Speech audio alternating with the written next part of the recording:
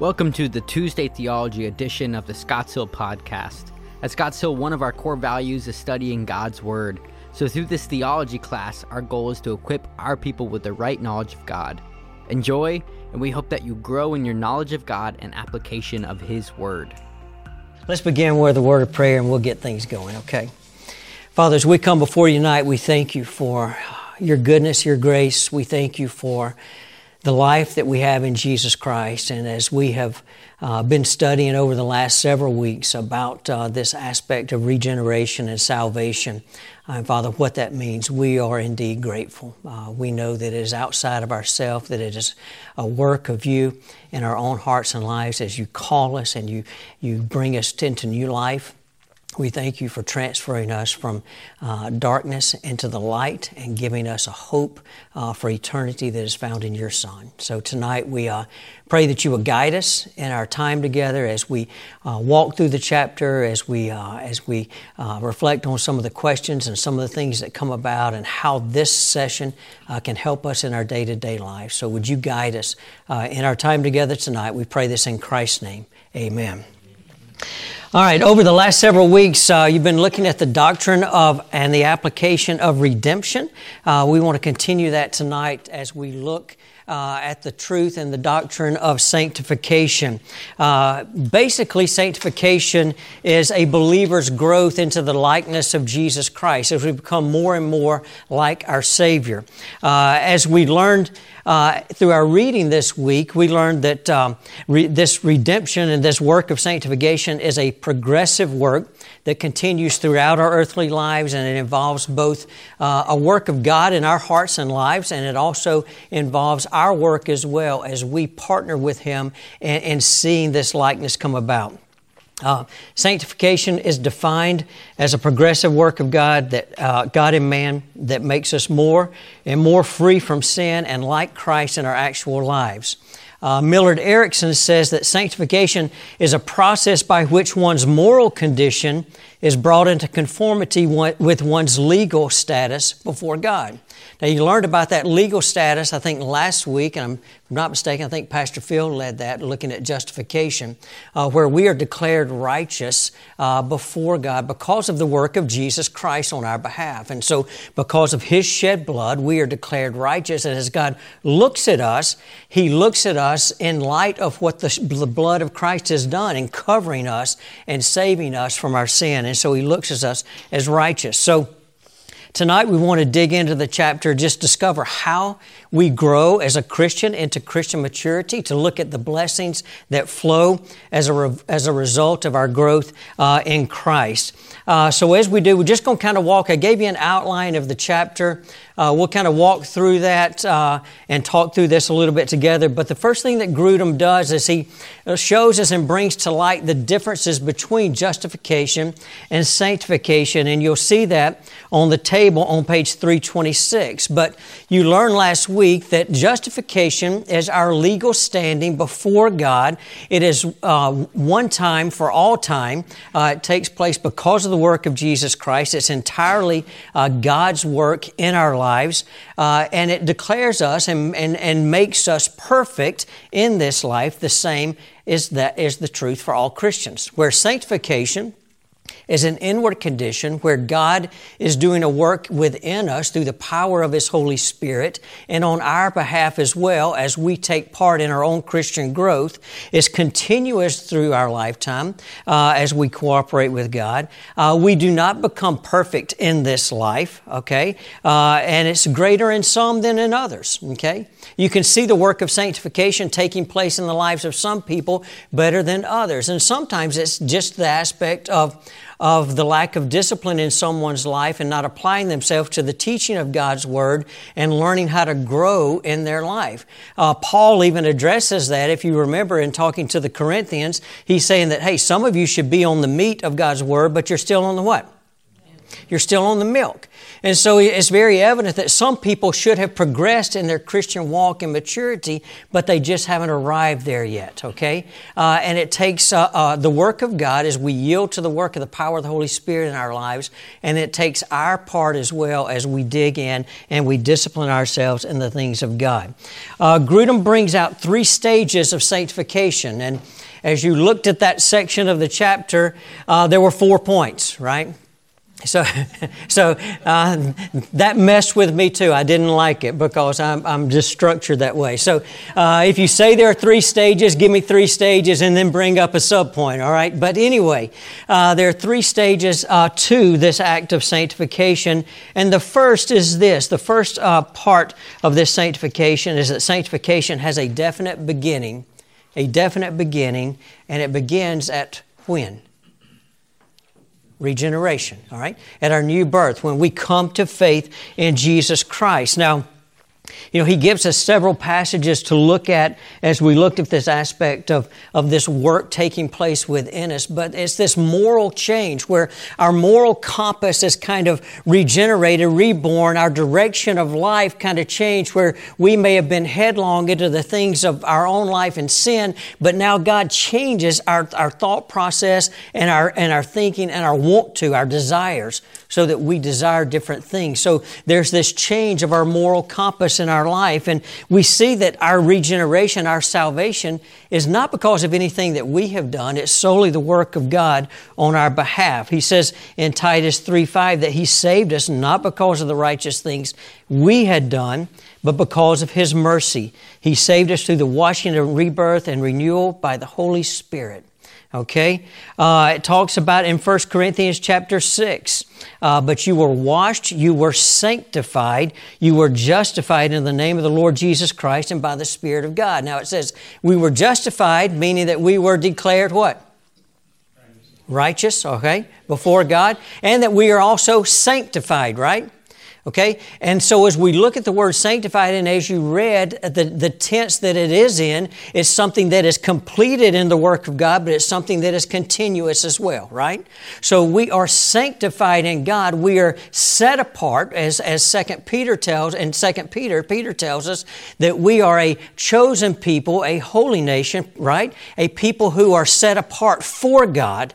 And for His purposes. So He tells us that we have been sanctified, we have been set apart, we have been deemed holy in God's sight. Okay? But it's a continual process that happens, but we are sanctified at our salvation. Romans 6:11 says, in the same way, count yourselves dead to sin, but alive to God in Christ Jesus. So as we come to faith in Christ, we are to count ourselves dead to sin, and to live to holy and pleasing to our God, okay? Now, when we come to faith in Christ and we're sanctified, part of that sanctifying work is that it changes, there's a fundamental change in what has authority in our life, all right? Before we come to Christ, what had dominance in our life? All right? The power of sin was in our life, all right? When we come to faith in Christ, we have victory in Jesus, right? We are set free from the bondage of our sin, all right? And we are given the power and we are enabled by the power of the Holy Spirit to walk in the things God wants us to do. So there's a fundamental change where once sin dominated our life, now we have a new power and authority in our life, and it's who? It's Jesus. It's God. All right? That's right. So it's God. Romans 6:14, one of the scripture passages, he says, for sin shall no longer be your master, because you are not under the law, but you are under grace. All right? You have been set free from sin and become slaves to righteousness. All right? Then Romans 6, it goes on to say, therefore, because we have a new power and new authority in our life, all right? Do not let sin reign in your mortal body so that you obey its evil desires. Do not offer any part of yourself to sin as an instrument of wickedness, but rather offer yourselves to God as those who have been brought from death to life, and offer every part of yourself to Him as an instrument of righteousness, okay? So it's this work where no longer does sin have dominance and dominion in our life, because we have a new king, right? We have a new authority. We have a new power source in our life, all right? So we come under that authority, and that's part of the work of sanctification. It involves, Grudem says, a reorientation of our desires so that we no longer have this dominant love for the things of the flesh. But we desire the things of God. We desire to grow in the things of God. We desire to become more like God. We desire to see His characteristics come into our life and flow out of us so that we respond to the world in a different way.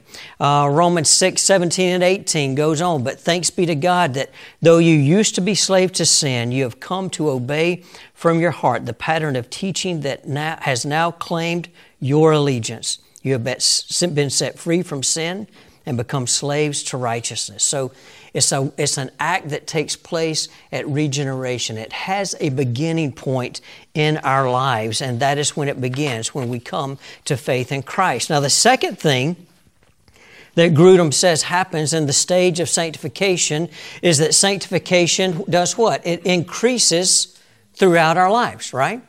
So it should be growing. We come to faith in Christ and we are babes in Christ, but our Christian life should be one of Christian growth and maturity, right? We should always be striving to become more and more like our Savior, Jesus Christ. So this process of sanctification is one that continues day by day. It's a process that looks different for each child of God. Now there's a realization that there's still sin present in our life, all right? And the reason it's different for some of us is some of us have some more deeply rooted sins in our life that we may struggle with and have to overcome in our life, okay? But the Holy Spirit is working within us to form us and fashion us into the image of our Savior as we yield to Him, all right? Now, our sanctification, as you looked, and he gave you a graph in the book, is not a straight line growth process, is it? How many of you were saved and it's just been an uphill, you've been on the climb ever since, but you've never had a downtime, right? How many of you have slipped back and fallen, right? Right, yeah. Because sin is still present in our lives, and so it's a reality with us. And knowing that this sin is still present in our lives, we find that we kind of butt up against Scripture that says, what did we just read? You've been set free from what? Doesn't seem like it sometimes, does it? All right? There's still a battle that rages within us. So we see this passage that we've been set free from sin, but we know that there's a battle that still rages within us. That's why Paul goes on to say, do not let sin do what? Reign in your mortal body. That's why he says to mortify the flesh, to kill it, to murder it, to put it away, right? Whose responsibility is that? It's ours, right? It's our responsibility to mortify the flesh, to not let sin reign in our bodies, right? Now, we have the power indwelling us that comes from the power of what? The Holy Spirit, all right?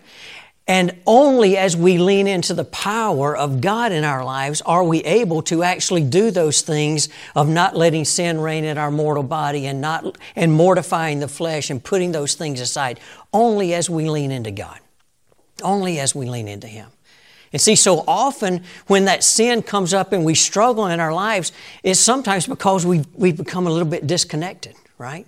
We may be tired, we may be frustrated, we may be discontented, we may have lack of prayer in our life, we may have given up on our Bible study at some point and fallen behind. And so all these things of the world continue to bombard us, but we've not plugged into the power source that we need to find victory in our life over this sin. So, Paul goes on to tell us and tell the church in Corinth that we are being transformed.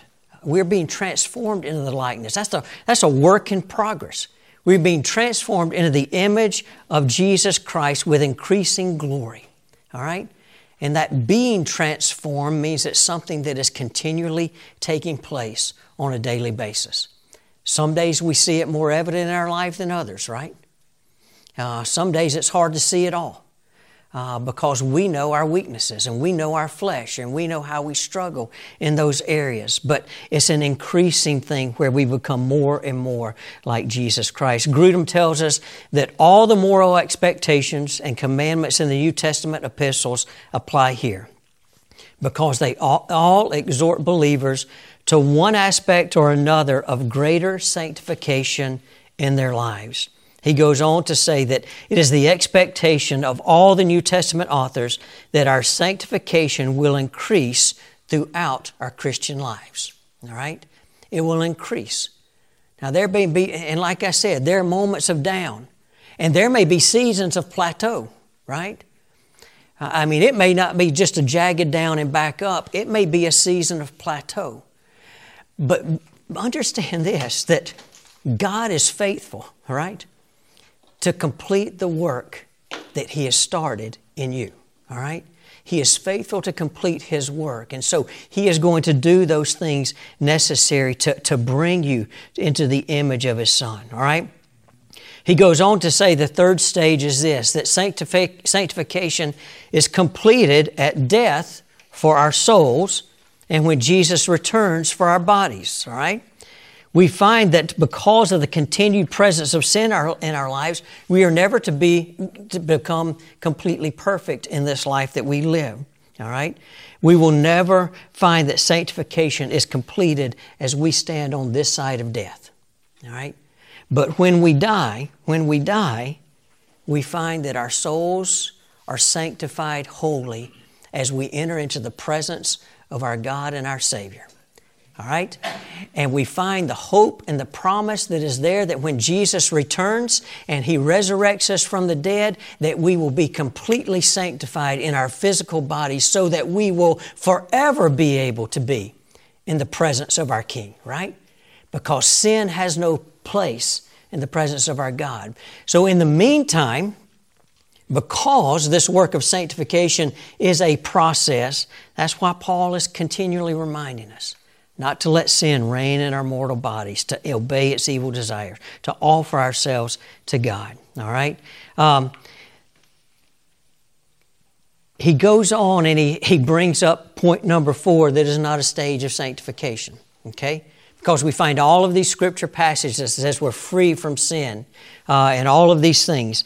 So sanctification, he says, is never completed in this life. We just stated that. All right? But there is teaching out there of a sinless perfection. Has anybody ever met anyone who believed in sinless perfection? Okay. All right. I've actually heard someone speaking who spoke at a men's event and talked about sinless perfection. Our pastor had to get up behind him and correct him in his teaching, because it's not there, okay? But this sinless perfection, and they take this to say that why would God give us a command to be perfect as God is perfect, right? Or to be holy as God is holy, and not give us the capacity to live it out? If He commands it, surely He will enable us, right? Okay? So Grudem kind of addresses these things. Some of the things that he says is that if we think about this sinless perfection kind of thing, that he looks at this and says, all people, even those who are dead in their trespasses and sin, are commanded to obedience. That's God's standard for all people, right?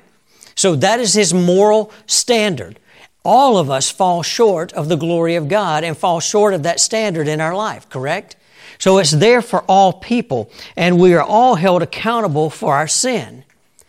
The fact that we can't attain God's standard of perfection doesn't mean that He should lower the standard, is what he says, but it does point to our need of His amazing grace and His wonderful forgiveness that comes through Jesus Christ. He looks at several passages as we look at this, and some of the things that he looks at is that he looks at 1 John 3:6. It says, no one who abides in Him, what? Sins, right? If you follow down to verse 9, it says that he is in Christ who abides in Him. They're not going to continually sin. They're not going to habitually sin, right? And so the better understanding is that sin will not reign in us and have dominance over us because of the work of God in our lives, okay? And so He's not going to do that. That better understanding of verse 6 would be that He continues in sin, all right? Just exactly like it is in chapter 3, verse 9, okay? Because the Holy Spirit abides and indwells in our lives, we can find that though sin is there, we don't have to let it reign in our mortal body. So perfectionism is something that will not be attained. It is not going to be attained in this world. It should not be expected. And if those verses that were taken prove sinless perfection, they would prove it for all people, all Christians, because they talk about what's true for everyone born of God who has seen Christ, who has known Christ. Now, here's the interesting thing. Who is, as you read the Bible, who would you say probably is the greatest saint that we see in the New Testament? Paul. All right, the Apostle Paul, who's writing a lot of this, right? Now, the Apostle Paul, interesting, we've looked at a lot of Romans chapter 6, but in Romans chapter 7, Paul says something, all right? He says something about the indwelling sin that is even in his life, right? And he says, look, the things I long to do, the things I want to do, I find myself not doing. And the things I don't want to do, that's the very things I'm doing.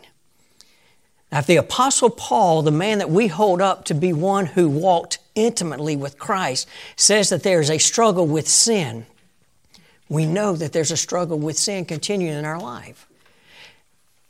How many of us struggled with a sin in this day? All right. You know, it's a battle every day, where it's a battle between the flesh and the spirit in our lives. And as we find victory, victory comes as we yield to the work of the Holy Spirit in our life. And we say, God, you take control of my life. You guide me in this conversation. You lead me in this relationship. You help me in these things because, God, I don't have the power and the capacity within myself to do it in the right way. So, Father, I yield to your Spirit in my life to allow you to do the work in me, okay?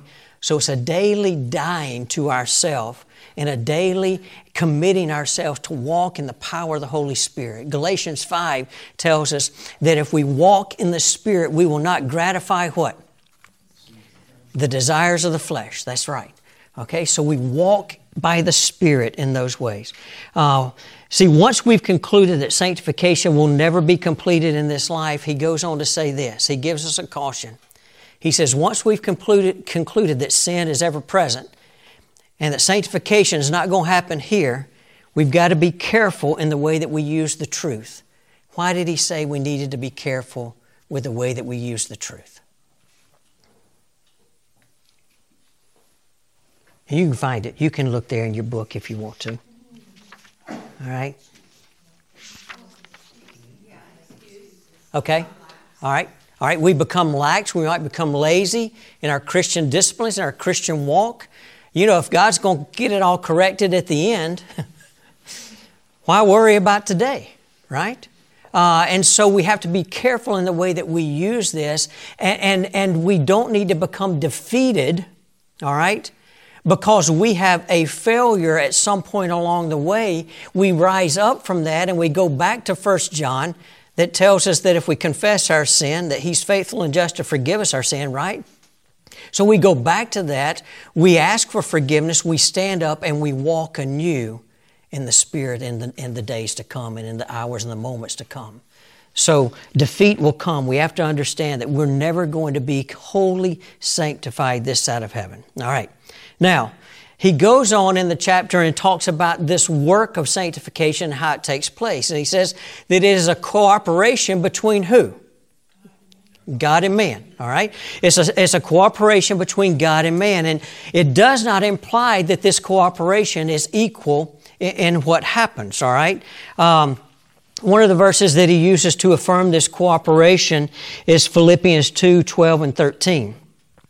He says, therefore, my dear friends, as you have always obeyed, not only in my presence, but now much more in my absence, continue to work out your salvation with fear and trembling, For it is who? God who works in you to will and to act in order to fulfill His good purposes. All right? So God's role in sanctification is this. It is God who sanctifies us, right? 1 Thessalonians 5:23 tells us that it is God Himself who sanctifies us through and through, all right? He sanctifies us through and through. It says, may God Himself, the God of peace, sanctify you through and through. May your whole spirit, soul, and body be kept blameless at the coming of our Lord Jesus Christ, all right? So it's His work. We find that it's primarily the work of the Spirit, all right?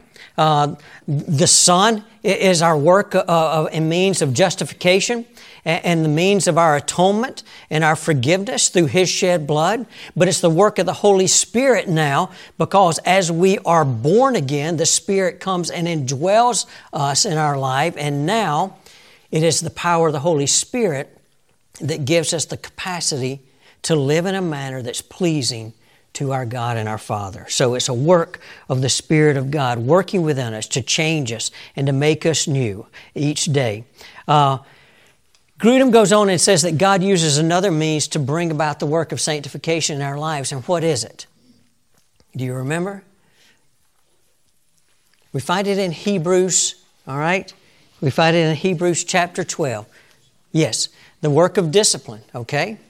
So God may use the work of discipline to bring about change in our life. How many of you as a parent, we got a lot of parents in here, have used the work of discipline in your child's life to bring about a change in them, right? How many of you were disciplined to bring about change by your parents, right? So God Himself, because we find in that Hebrews passage that God is our Father, all right? He addresses us as a father addresses a son. And the Lord disciplines us as His children. And He uses that discipline to bring about correction in our life and the way that we're living, okay? God will let us get to the end of ourselves a lot of times, though, won't He? Okay? He'll let us run headlong for a long, long time. And then He will get our attention many times and bring us to a point of brokenness where there's a contrite spirit in us, where we come in repentance to God and we confess those things before God, and He brings about this river and this fountain of freshness because we have repented in that way. So God does this work.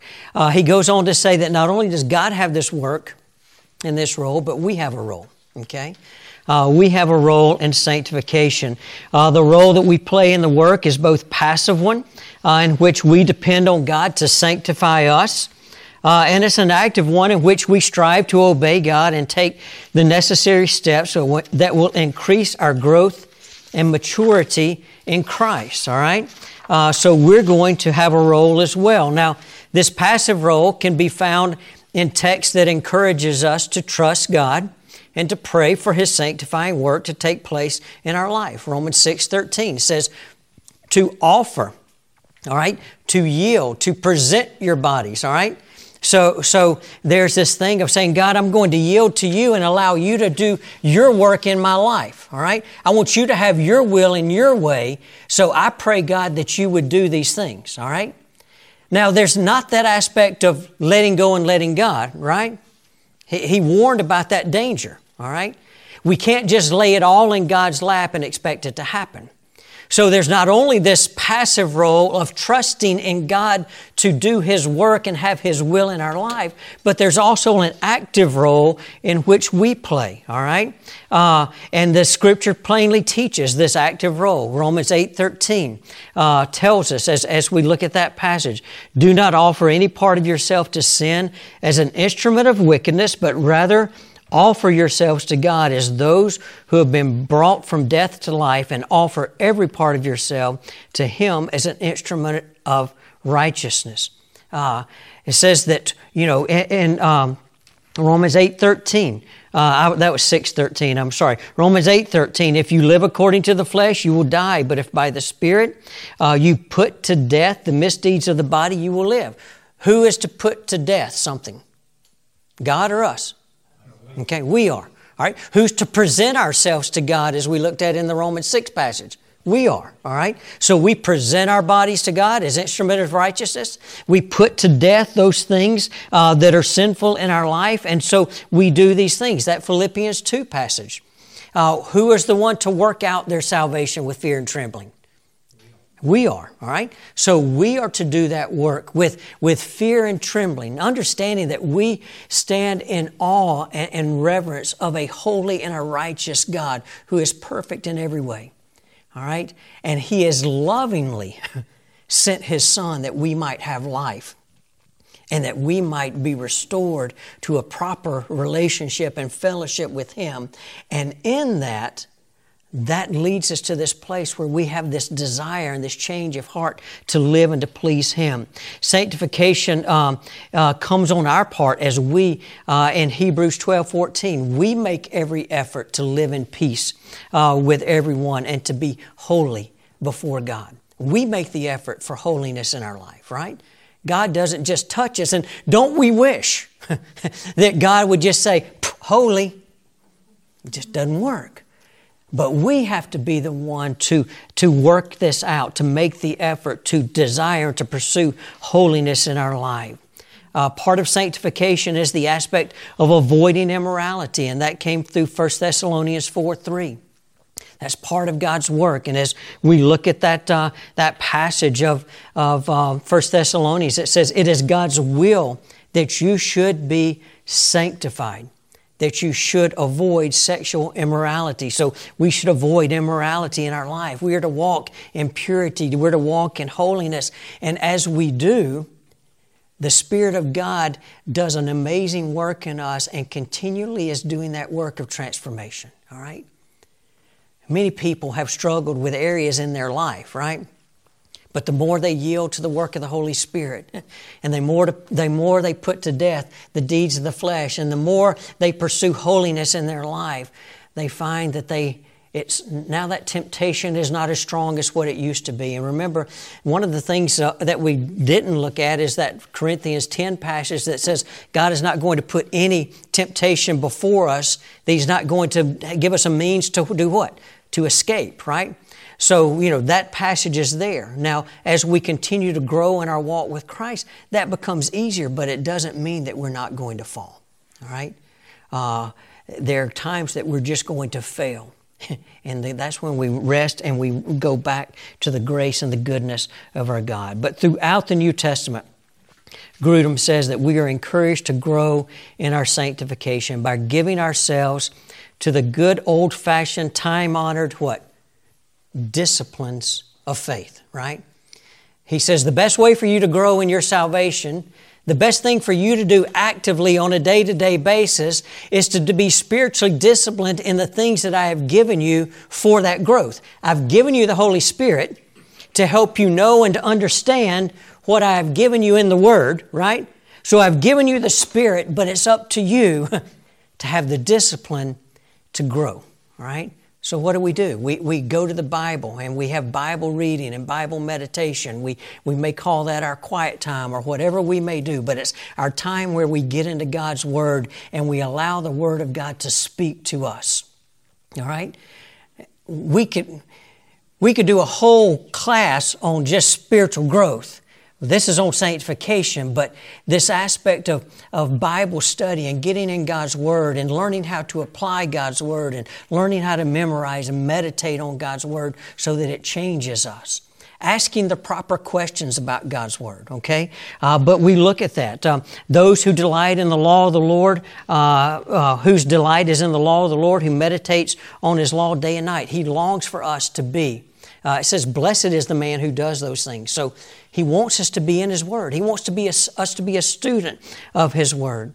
It goes on in the passage. One of the passages it says is the Matthew chapter 4 passage where Jesus talks to Satan and He says, man shall not live by what? Bread alone, but on what? Every word of God. All right? All right. So we see that. We're to live on the Word of God. We're to take it in.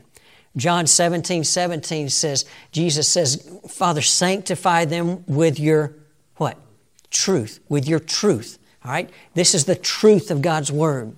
And so God desires to take His Word and for us to bring it into our lives so that we know it and understand it, and then we begin to live it out. All right?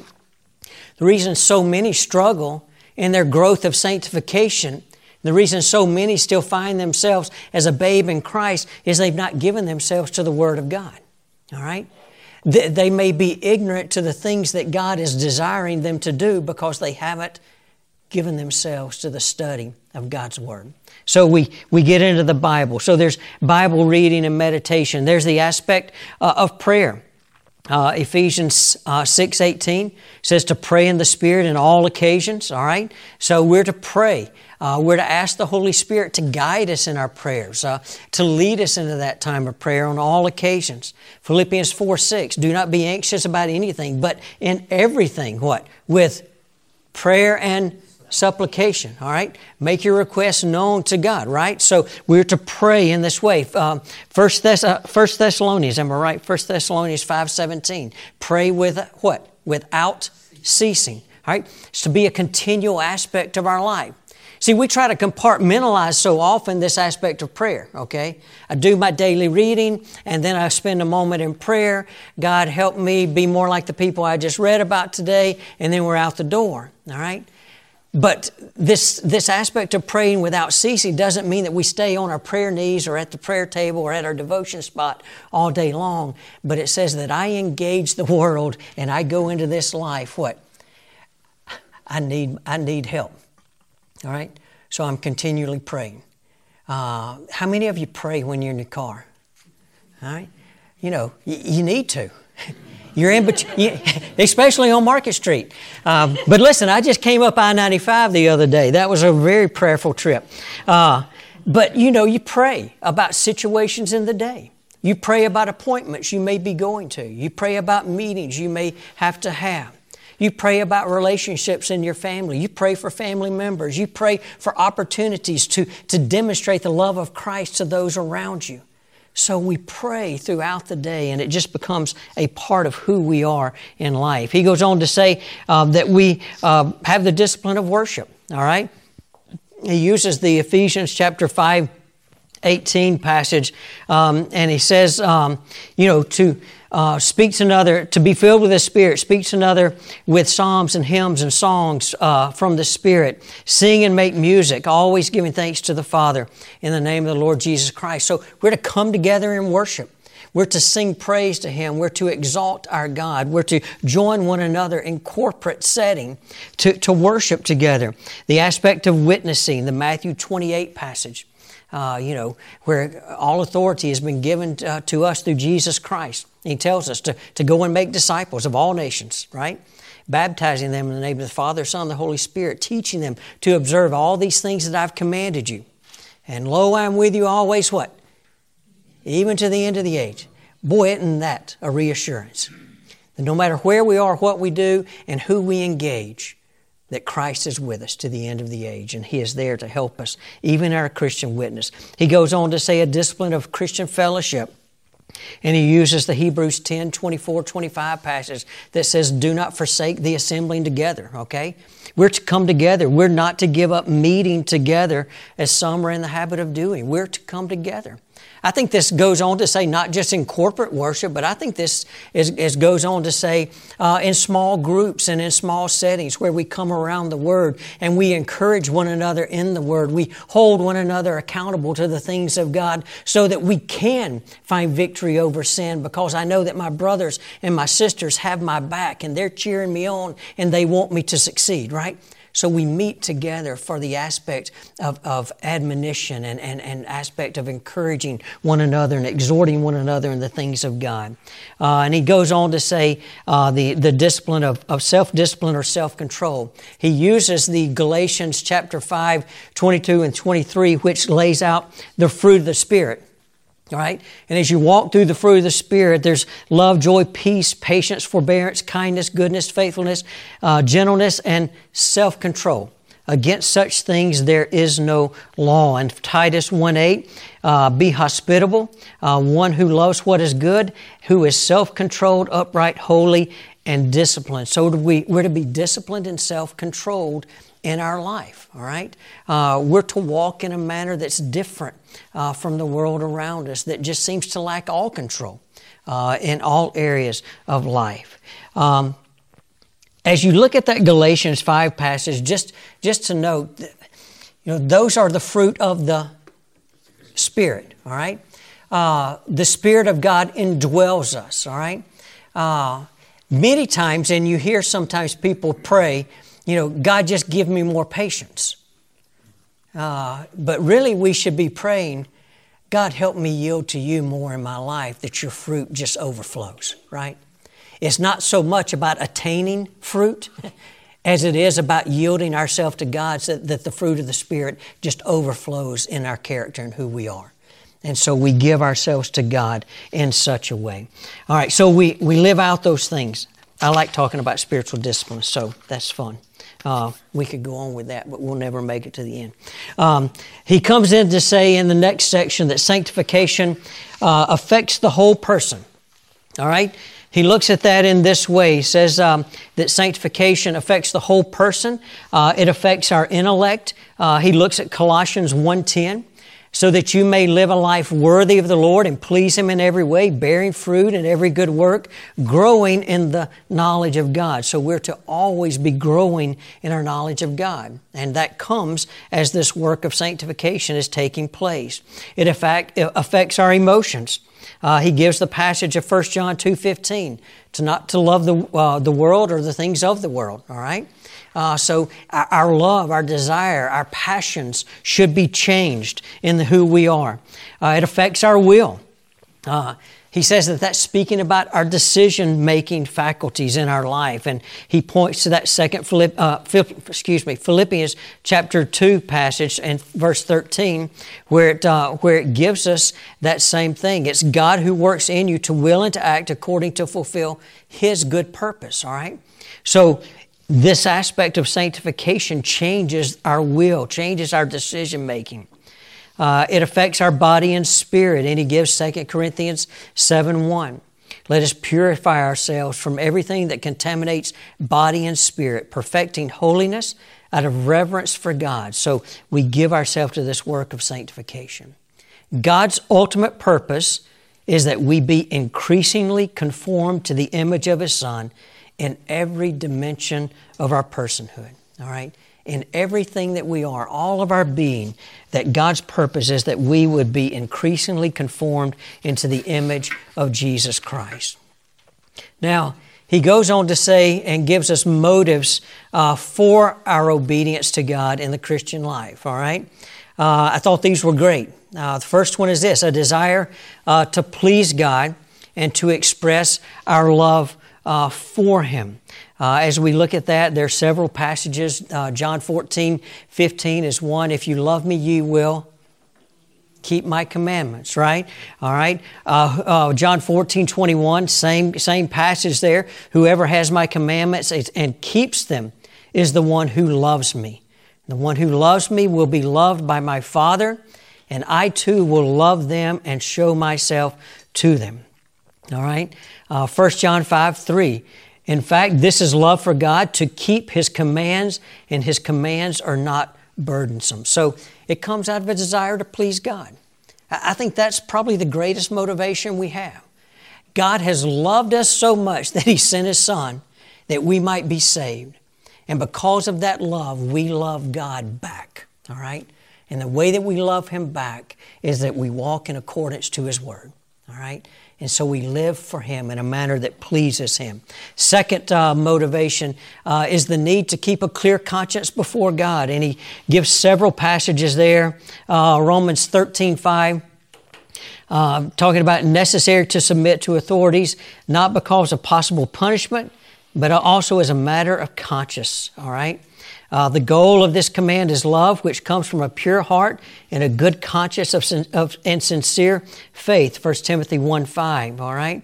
So this aspect of having a clear conscience before God, all right? How many of us, when we have fallen and we have sinned, that conscience is that voice that's speaking to us, right? and talking to us of how that conscience isn't clear. And that conscience is the one who leads us. The conscience, through the voice and the power of the Holy Spirit, is leading us to a place of repentance, right? So that we can be made right with God and our fellowship with God can be restored. And so this desire for a clear conscience, the desire to be a vessel of noble use and have increased effectiveness in the world and our ministry and the kingdom of God. And so this aspect of having a noble use, all right, and having effectiveness in our work. We all long to be effective in the things that God places out in front of us. And so we want to be noble in that. And as we allow Him to sanctify us and we do the work to become disciplined and seek purity and holiness in our life, God makes us effective in the things that we do. 2 Timothy 2:20 and 21 was a passage that he lists there. Another is the desire to see unbelievers come to Christ through observing our lives, all right? 1 Peter 3:1 and 2 talks about that way. He's given instruction to wives to submit themselves to their husbands.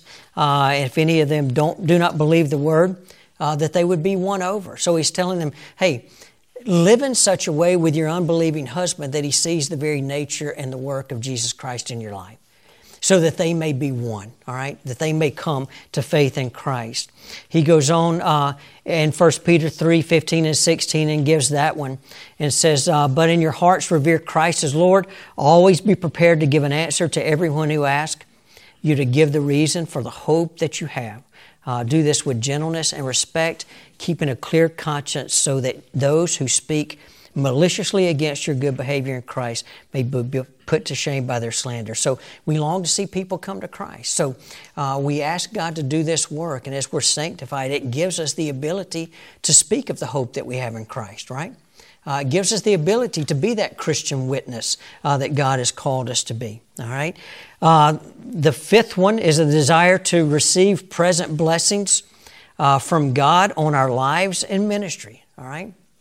Charles Stanley has said for years and years and years that blessings flow through our obedience. They flow through our obedience. And I believe that to be true. As we seek to walk in the ways of God, the blessings of God flow into our lives and through us, all right? And in essence, then we become channels of blessings to those around us. But he gives the 1 Peter 3:9 through 12 as the passage that is there of not repaying evil with evil, insult for insult, but repay evil with blessing because you are called to do this. So that we may inherit the blessing, all right? So God gives blessings when we walk in obedience to His commands. The sixth thing is the desire to avoid God's displeasure and discipline on our lives. And he gives many passages that are there as we looked at that.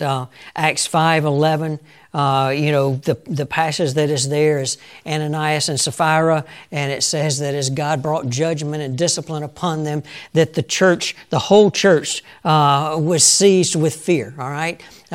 They become awestruck by the power and the holiness of their God. 2 Corinthians 5:11, since we know what it is to fear the Lord, we try to persuade others, all right? So we long not to grieve the work of the Holy Spirit in our life, as Ephesians tells us. And we long to walk in a manner that pleases Him. We don't want to displease Him. We don't want His hand of discipline to come upon us. And so we walk in obedience, okay? Seventh, I'm on number 7, right? They're G's, they're letters. The desire to seek greater heavenly reward, all right? We are told that there are rewards for us in heaven, all right? And as we live our lives, we are setting up for ourselves rewards in heaven, all right? Some are seen as crowns in heaven. I believe every one of those crowns will be laid back at the feet of Jesus as we come before Him, because He is worthy of those things. But there are rewards in heaven that are there for us. He gives several passages that we can look for. Matthew 6:19 through 21. Luke 19:17 through 19, as we hear, well done, my good and faithful servant. So there are many of these. 1 Corinthians 3:12 through 15 that talks about receiving a reward as we build our life on Christ. As we look at H, we see that one motivation is that we have a desire for a deeper walk with God. All right? Whoever has my commands and keeps them is the one who loves me. If we claim to have fellowship with Him, 1 John tells us, if we claim to have fellowship with Him, yet walk in darkness, we lie and do not live by the truth. All right? That verse right there was a changing point in my life as a young man. Raised in church, brought up hearing the stories, saw people in church in fights and things, and in my own life as a teenager, I thought if that's what Christianity looks like, I don't want any part of it. And I ran headlong away from the things of the church. But God, by the power of His Holy Spirit, didn't let me go. And one night alone in my house, I had a Bible in my house, and I picked up a Bible, and I opened the Bible, and it opened to 1 John. And it opened to that very passage, chapter 1, verse 6, that if we claim to have fellowship with Him and walk in darkness, we lie and live not by the truth. And I had to say to myself, I'm not walking in truth. And that changed my life. And so that desire for a deeper walk with God, not just to be saved, but to actually know Him and to experience fellowship with Him and to have the joy of life in Christ, that washed over me in that night. So it's a great verse. Isaiah 59:2. But your iniquities have separated you from your God. Your sins have hidden His face from you so that He will not hear. Listen, when Adam and Eve sinned in the garden, what happened? They did what? They ran and hid. They were separated. Where they once had perfect fellowship with God, no longer did they experience that perfect fellowship. All right? And so when sin comes into our life, our fellowship with God is broken. He still loves us. We're still His child. Right? All right? But we're separated and we long to have this deeper walk. So we long, and this motivation for obedience is so that our fellowship with God is not disrupted. How many of you in a relationship with another person have gotten into a confrontation or an argument that has led to a disruption in your fellowship? Ever happened? Yeah. Where you just don't speak for a while, right? And listen, we don't want that with God. But so often in our lives, when we sin, we let go of the things of God, right? Instead of running to Him for deeper fellowship, we often run away. Same as Adam and Eve. And we ought to draw back to Him and allow Him to have His will and His way and cleanse us and work in our lives. The next aspect and motivation is the desire that angels would glorify God as they see our obedience. There is a heavenly host that is observing those who are saints on this earth. And as we live our lives, may the angels in heaven be able to glorify God in His presence because of the way that we're living our lives. That's pretty heavy, all right, to think that we have a host that is watching. And our lives may be the very thing that gives them reason to praise in a day. That's pretty impactful, all right? J, the desire for peace and joy in our lives. Philippians 4:9, whatever you have learned or received or have heard from me or seen in me, put that into practice, and the God of peace will be with you. He then gave the Hebrews 12:1-2 passage, which I'm going to bring it, I'm going to help you bring that. That may be hard to understand how he's getting peace and joy out of this passage from Hebrews 12:1-2. But therefore, since we are surrounded by such a great cloud of witnesses, let us throw off everything that hinders and the sin that so easily entangles, and let us run with perseverance the race marked out for us, fixing our eyes on Jesus, the author and perfecter of our faith. For the joy set before Him, He endured the cross, scorning its shame, and sat down at the right hand of the throne of God. Jesus Christ, for the joy set before Him, endured the things that He had to endure on earth. Do we have something ahead of us and before us that we should be able to endure the present life that we are in? We have an eternity that is set before us, and a hope that is found in Jesus Christ. And so this peace and joy comes in knowing that no matter what I may experience in this world, there is something that is ahead of me. And I long for the day, and I long and I have hope for what is found in Jesus Christ. And the last is this, the desire to do what God commands simply because His commands are right, and we delight in doing what is right. Right? We delight in doing what is right. And so that's that change of that moral compass in us, where the delight in doing the things that displease God is taken away, and now we delight just to please Him. All right? Let me get to the right passage. Ephesians chapter 4, encourages us. He tells us, and he urges us, he tells us, please, with everything that you've got, walk in a manner worthy of the calling that you have received, right? So He wants us to walk in a manner that pleases our God. The beauty and joy of sanctification, he closes the chapter out with this, is that sanctification brings great joy to us. The more we grow, the more we will see the fruit of the Spirit being evident in our lives as we yield to Him on a daily basis. The more we yield to the work of the Holy Spirit in our lives, the more that we will grow and the more that we will mature and the more that we will come to understand that the kingdom of God is not about what He said in this, all that the world has to offer. He gave the passage that talks about food and drink, but it's about growing, and it's about righteousness and peace and joy in the Holy Spirit. The work of the sanctification conforms us more and more into the image of the Son and brings a longing for that work to be complete when Jesus returns and takes us home. That will be a wonderful and glorious day. I just buried my father. And as I did that, I stood on the stage and I talked about the aspect that his joy was now complete and his faith was now complete and his sanctification for his soul was now complete as he was made perfect in the sight of his King. And now he awaits his resurrected body where he will physically be able to enter the presence forever and ever. Erickson says in his Christian theology book, the Christian life, as we have seen, is not a static matter in which one is saved and then merely reposes in that knowledge. It is a process of growth and progress, lived not in the Christian's own strength, but in the power and by the guidance of the Holy Spirit, and it is a process of both challenge and satisfaction. How many of you find this Christian life at times to be a challenge, right? But how many of you find it to be a great joy, right? Great satisfaction as you walk in the things of God. On the back of your page, I gave you the Westminster Confession, Westminster Shorter Catechism of what is sanctification, how they answer that. I think that was in your book as well.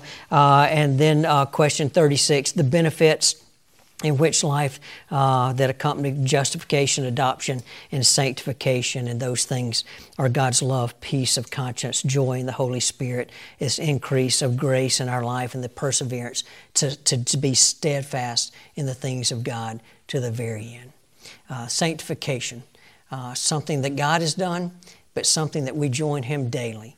And so I encourage you to be disciplined in the things of God, to be disciplined in Bible study, to take up His Word. And all of us may find seasons where things may be dry. We may get in a rut. When you find yourself in a rut, find a new road, right? Find a new path. I have found that to be true in several ways. You know, when it seems like you kind of hit a spiritual dryness, sometimes a change of venue. Sometimes it's not doing prayer, sitting in the same chair that you sat in for the last 6 months. Sometimes it's getting up and walking around the block and listening to praise music and allowing the beauty and the wonder of God just to pour over you so that you can find an aspect to grow and to pray even more in that day. But to be disciplined in the things of God, to grow in maturity so that you might be conformed to the image of Jesus Christ. None of us are there, but one day. One day. Let's pray. Father, as we come before you in this night, we thank you for the saving grace that comes through Jesus Christ. Father, we thank you for the indwelling of the Holy Spirit that works in us daily to bring about this transformation in our lives that we might be conformed into the image of your Son. Father, we thank you that where we are weak, Father, you are strong. And Father, in this day, we thank you that one day we will be made complete, that we will be completely sanctified, holy, set apart, that we might be able to forever enjoy your presence. But until that day, may we be disciplined and be motivated to walk in obedience and walk in a manner that pleases you. We pray this in Christ's name. Amen. Thank you for listening, and we hope that this teaching has enriched your understanding of God. If you found this teaching to be helpful, share it with your friends and family on social media and tag us at Scotts Hill. Till next time,